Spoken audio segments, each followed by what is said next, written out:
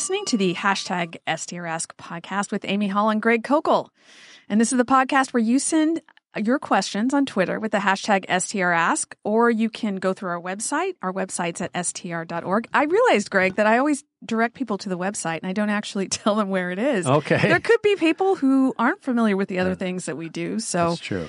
If you'd like to see the other things that we have going on at Stand to Reason, it's str.org. Simple. Easy. Yes. Okay, Greg, here is a question Amy. from Jason from Massachusetts. Regarding the New Testament canon, my understanding is apostolic authority was an important aspect in determining whether a book was to be considered scripture. This makes sense, but I am wrestling with understanding how Hebrews would be included if the authorship is/was in question. Well, that's a good question. It's a fair one. And the whole process of a canonization was, what's the right word to put this? Okay, it wasn't the result of a bunch of Christians getting together in a council who had, on their own authority, identified which books were in the Bible. This is kind of the Roman Catholic view.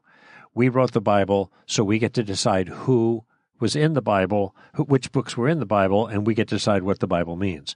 There was no Roman Catholic Church during that time. There was just a lot of churches, not as we understand it. So eventually there was a bishop in Rome, but and there were bishops all over the area. By the beginning of the 4th century, all of those Christian population areas had a representative that went to the Council of Nicaea in Rome, sent to, just like everyone else, okay? So you didn't have this group of people who said this is the text. What you had is for lack of a better word, a progressive understanding of what was the text given by God, very similar to what you had with the Jews. The Jews had a text. They were a body of people that were God's people that recognized the authoritative text as a body. And, of course, some of these were prophets directly, other words, collections of information like the historical materials, some, of course, Moses, the first 5 books.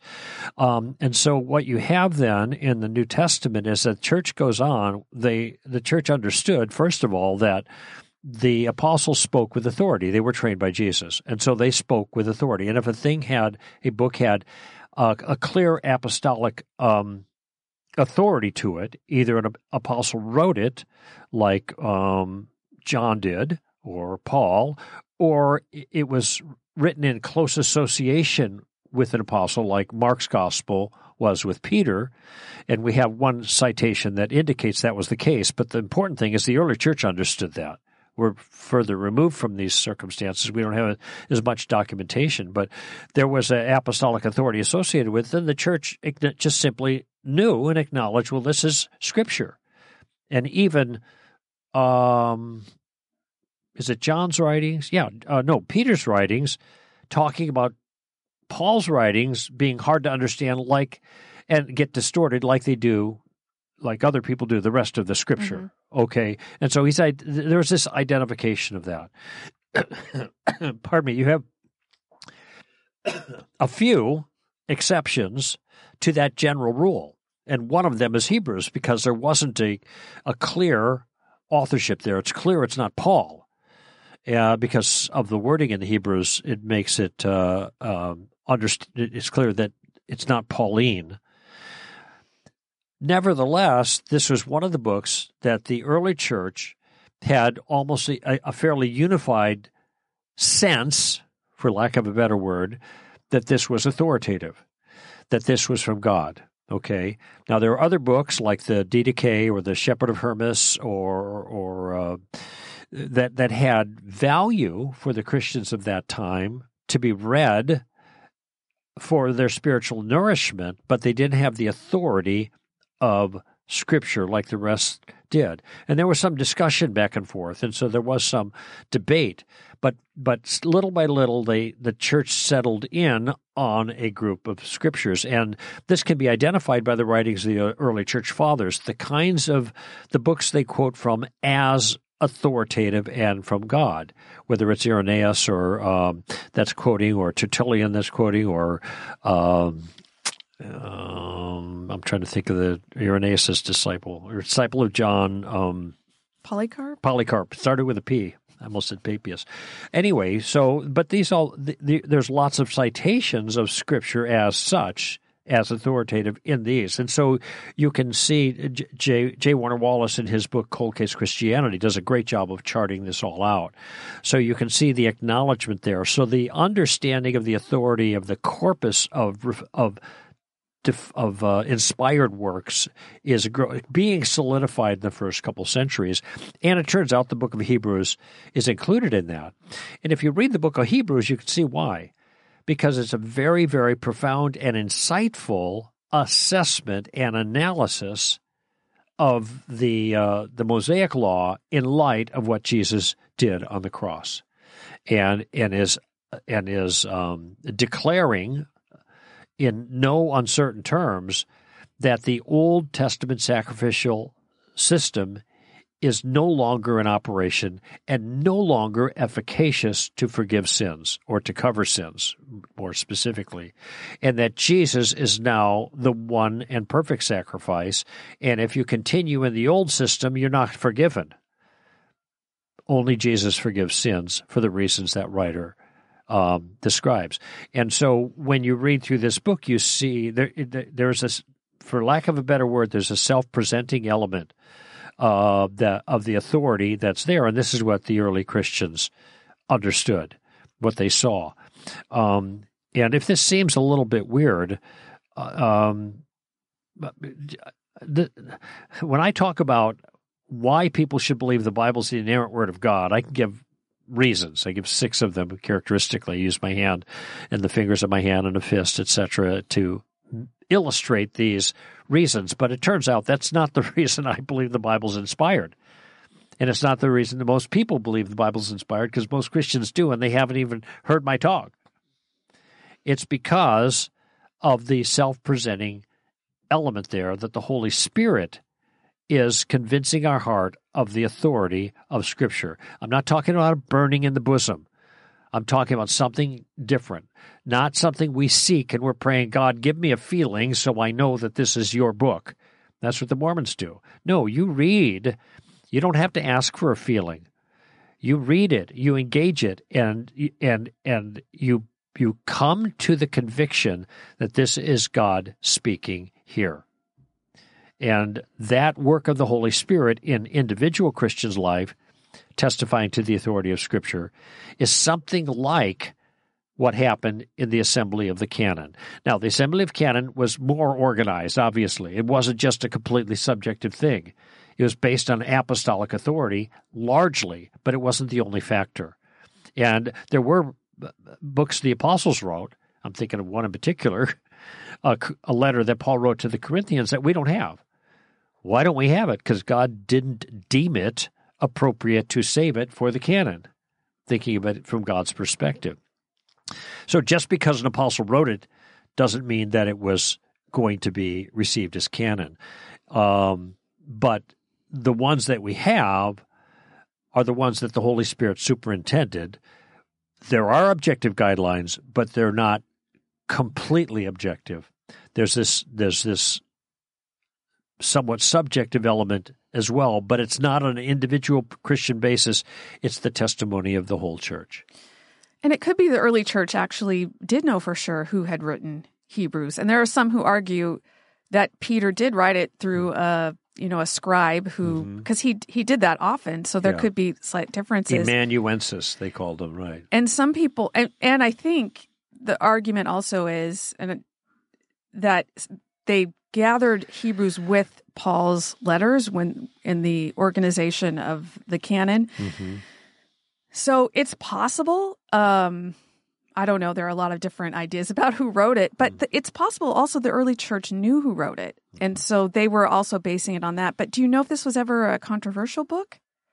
I think it was a controversial book because of, as I recall, but I don't have my notes all in front of me, I think Revelations was a little controversial too because it was so weird. But In any event, and there's a F.F. Bruce wrote a book called The Canon of Scripture. There it is, The Canon of Scripture. There's been other books that have been written, quite a few since then, to try to explain the process. Our friend Michael Kruger, I think, has done some work in that, and Kruger. So the work is out there, but I was just kind of giving an overview of the whole process here. And there is the Holy Spirit superintended the process. It wasn't some group that had independent authority themselves that said, okay, here's the right books. It just didn't work out that way. He inspired particular books, and we recognize those books as being inspired. Okay, let's go on to a question from Catnip. Catnip. So many of my prayers don't seem to be answered by God, and now I'm beginning to doubt the efficacy of prayer. Will God now not answer my prayers because I am doubting He will? Well, that is a very practical question, and it's one that, and you know this, Amy, that we've talked about a lot. And sometimes there are things in our lives that are really important that we pray for over and over and over again and see no movement in. And that's discouraging. And then we read, well, if you pray believing, then you receive. I said, well, if I received more often, then I'd believe more. And then I'd receive more. Then I'd believe more. But if the prayer's not answered, then I believe less. And if I believe less, then I get fewer prayers answered. Then I believe even less. You see, it's a spiral, one direction or another. So I'm completely sympathetic to Catnip's concern.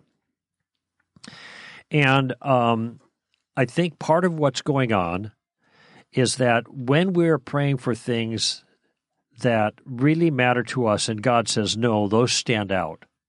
And what we don't often see are the other things that we pray for that God says yes to, and we don't kind of take notice of them because they're not first and foremost in our heart. Paul says to be devoted to prayer, keeping alert to it with an attitude of thanksgiving, or keeping alert in it. There are different translations, but the point there seems to be, at least in part, that we pray and then we're to watch and be aware if God answers the prayer so we can say thank you for that. I think prayer is a mystery, and some people seem to be better at it. Well, most people seem to be better at it than me. And it's been a struggle for a long time. I've talked about it on the air a number of times and even written some pieces about it, offering, well, it's hard for me, but here's some things I do to make it easier. In fact, not too long ago, I did something on the air with a new book that you recommended to me. Not Valley of Vision. Be Thou My Vision. Be Thou My Vision as a guide. So this particular issue, though, is a hard one for a lot of Christians. And part of what I think of when I have unanswered prayer is I first make a mental inventory. Is it my fault? Okay. On the one hand, you have not because you ask not, James. Well, we're asking. Peter says, husbands, if you're not good to your wives, that's going to hinder your prayers, 1 Peter 3. Oh, okay. David says, if I regard iniquity in my heart, the Lord will not hear me. So there can be some sin that we're living in that we're not willing to deal with, and that could hinder the effectiveness of our prayers. But we could do an inventory on that. But, sometimes God just says no. And part of what I have to do when I encounter that is I have to ask myself, is that because God doesn't answer? Did I not get answered because God doesn't answer prayer? Well, wait a minute. I know lots of people who get prayer answered in dramatic ways. And I mean dramatic in the sense that it can't happen by itself, accident. There's a correlation between the prayer and the answer that's so poignant, it's hard to dismiss as being God responding to the prayer. So other people get their prayers answered. So God does answer prayer. We see prayers answered in the New Testament, but we also see times when it doesn't get answered. Jesus prayed 3 times in the Garden of Gethsemane. Now, he knew his prayer wasn't going to get answered because he understood God's plan, and he submitted to God's will. So he was more expressing his anguish about what he was about to face. But Paul, he prayed about the thorn in his flesh, which I think was a person, and no luck there. My power is perfected in weakness. So sometimes God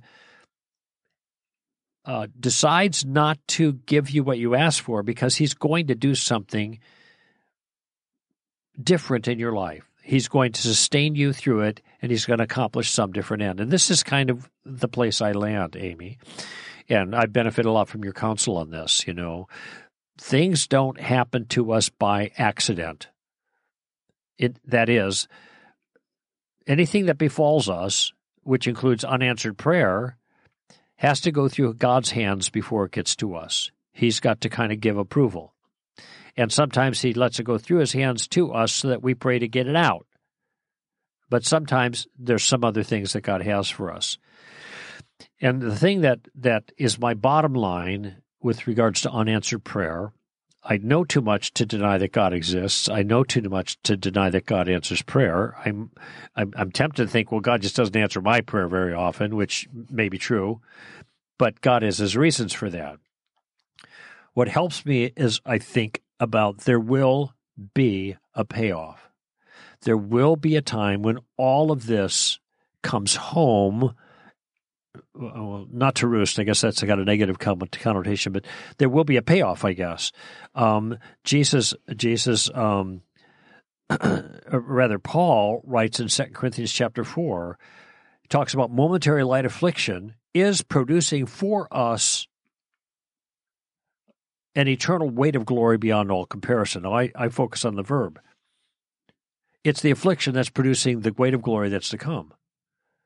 And so maybe God has allowed this affliction that I can't pray myself out of because it allows me, as I endure it and keep looking to him, to store up treasures in heaven where neither moth nor rust destroy, nor thieves break in and steal, that I will benefit from eternally, even though I'm not getting what I want here in the temporal moment.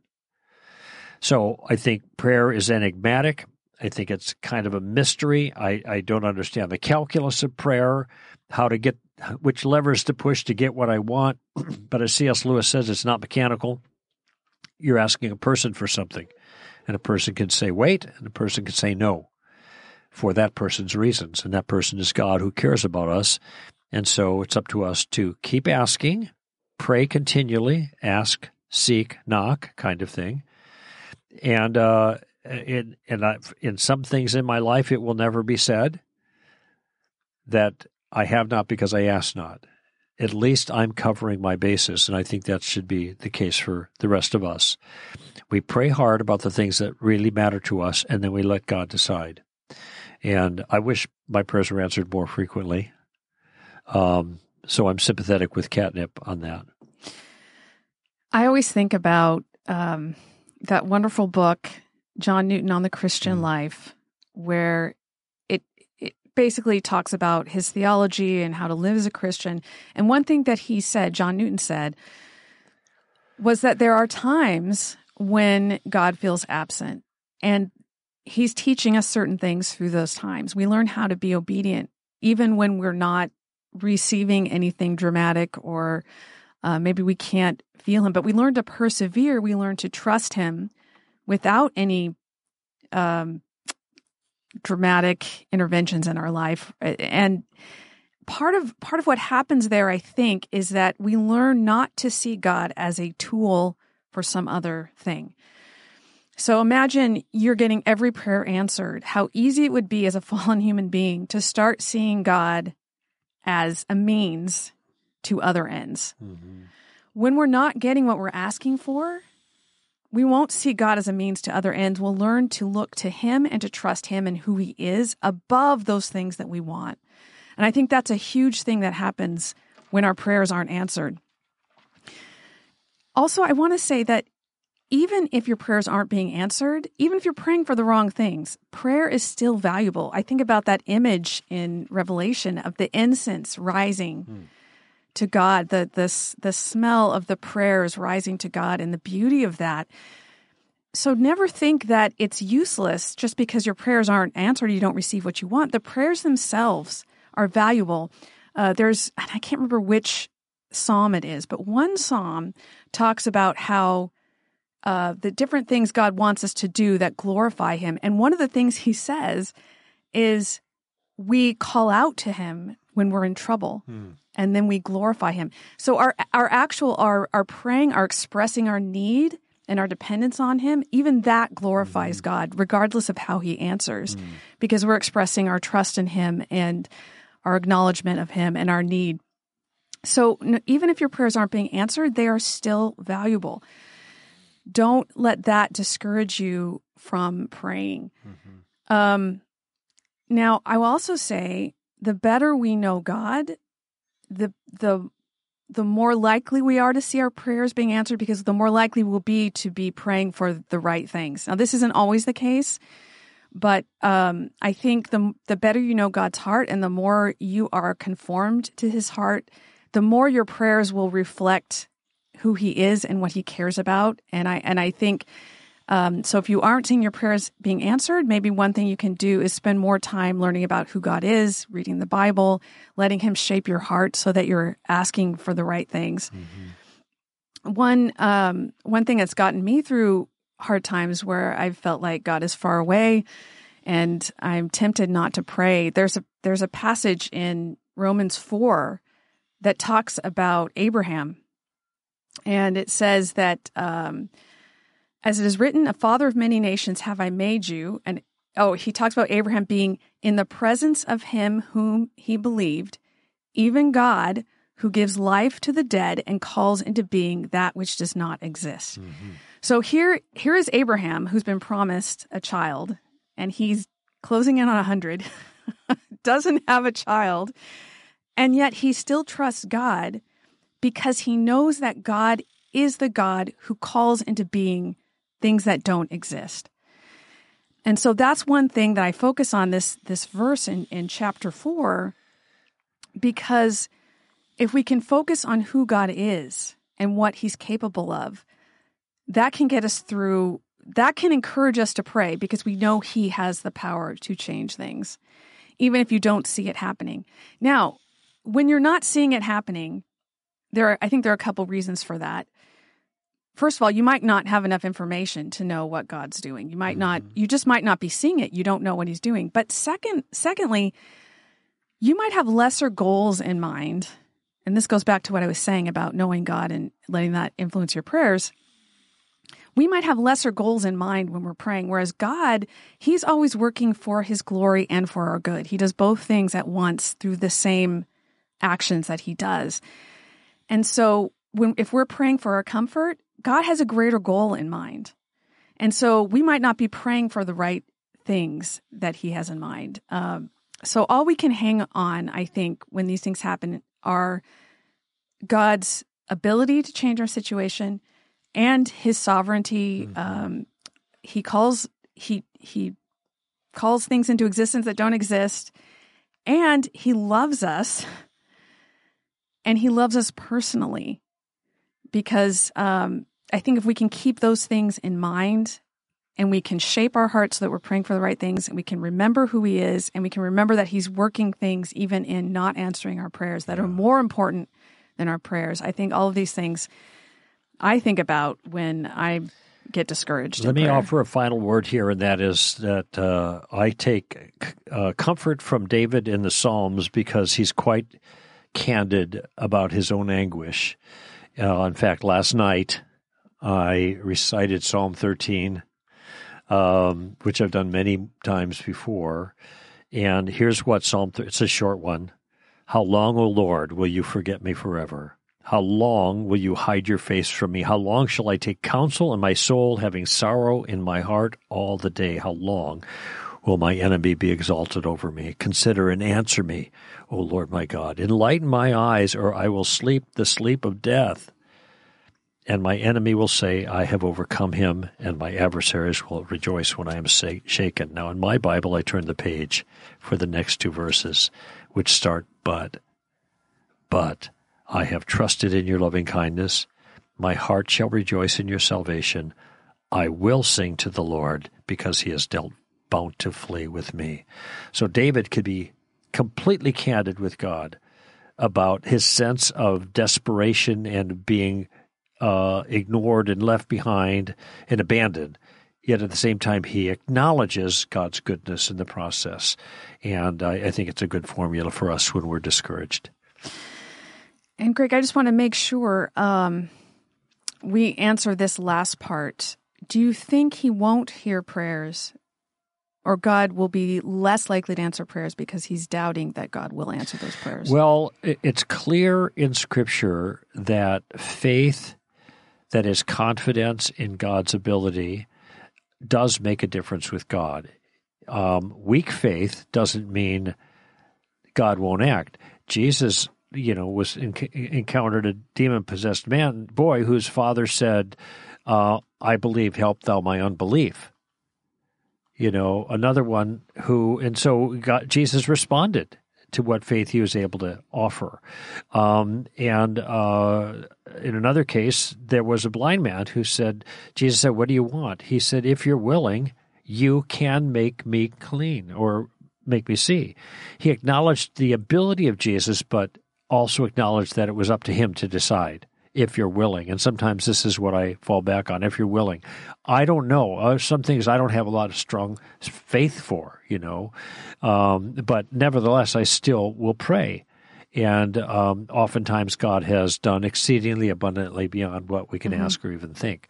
So I do think that there's a relationship there, but in moments of weak faith, keep pressing forward. Don't forget, when Peter was in jail, and the angel let him go because the people were all there praying for him, they didn't believe it when he showed up at the door. The servant girl said, hey, he's out. He's at the door. No, he isn't. That's a ghost, So they weren't praying with much faith, but yet God still responded to their faithful prayers. Funny enough, Peter didn't even believe it. I think he was saying, I didn't even know it was not a vision until I was outside of the prison. So let me just throw out one last thing, the idea of needing faith. Focus on having faith in God, not faith that he will give you what you want. I think that's the kind of faith that we need for prayer. You need to have faith that God can do it, that he's able to do it, not faith that he's going to give you what you want, because I don't think I don't know how we could know that. I don't know how that faith could be grounded necessarily. So I would say, yes, work on having faith, but have faith in who God is and his love for you and his desire to bring about your good and to make you like Christ. Have faith in that when you pray, knowing that he'll make the right decision. I don't think we can muster up faith that he will give us everything that we ask for. I don't think that's Some grounded. people seem to be able to do that, but they have maybe a gift in that area that you and I don't have, Amy, but I think that's good counsel. I will say that there have been a couple times in my life when I have known that God, and it's hard to explain, but I've known that God was going to give what I asked before I asked it. That has only happened like a couple of times, and they were pretty big things. And I feel like those times God did inspire that faith in the particular answer, but that's only happened to me a couple of times. All right. Well, thank you, Jason and Catnip. We appreciate hearing from you. We went a little bit long today, and hopefully this has been helpful to all of you. And we look forward to having you listen again. This is Amy Hall and Greg Kokel for Stand to Reason.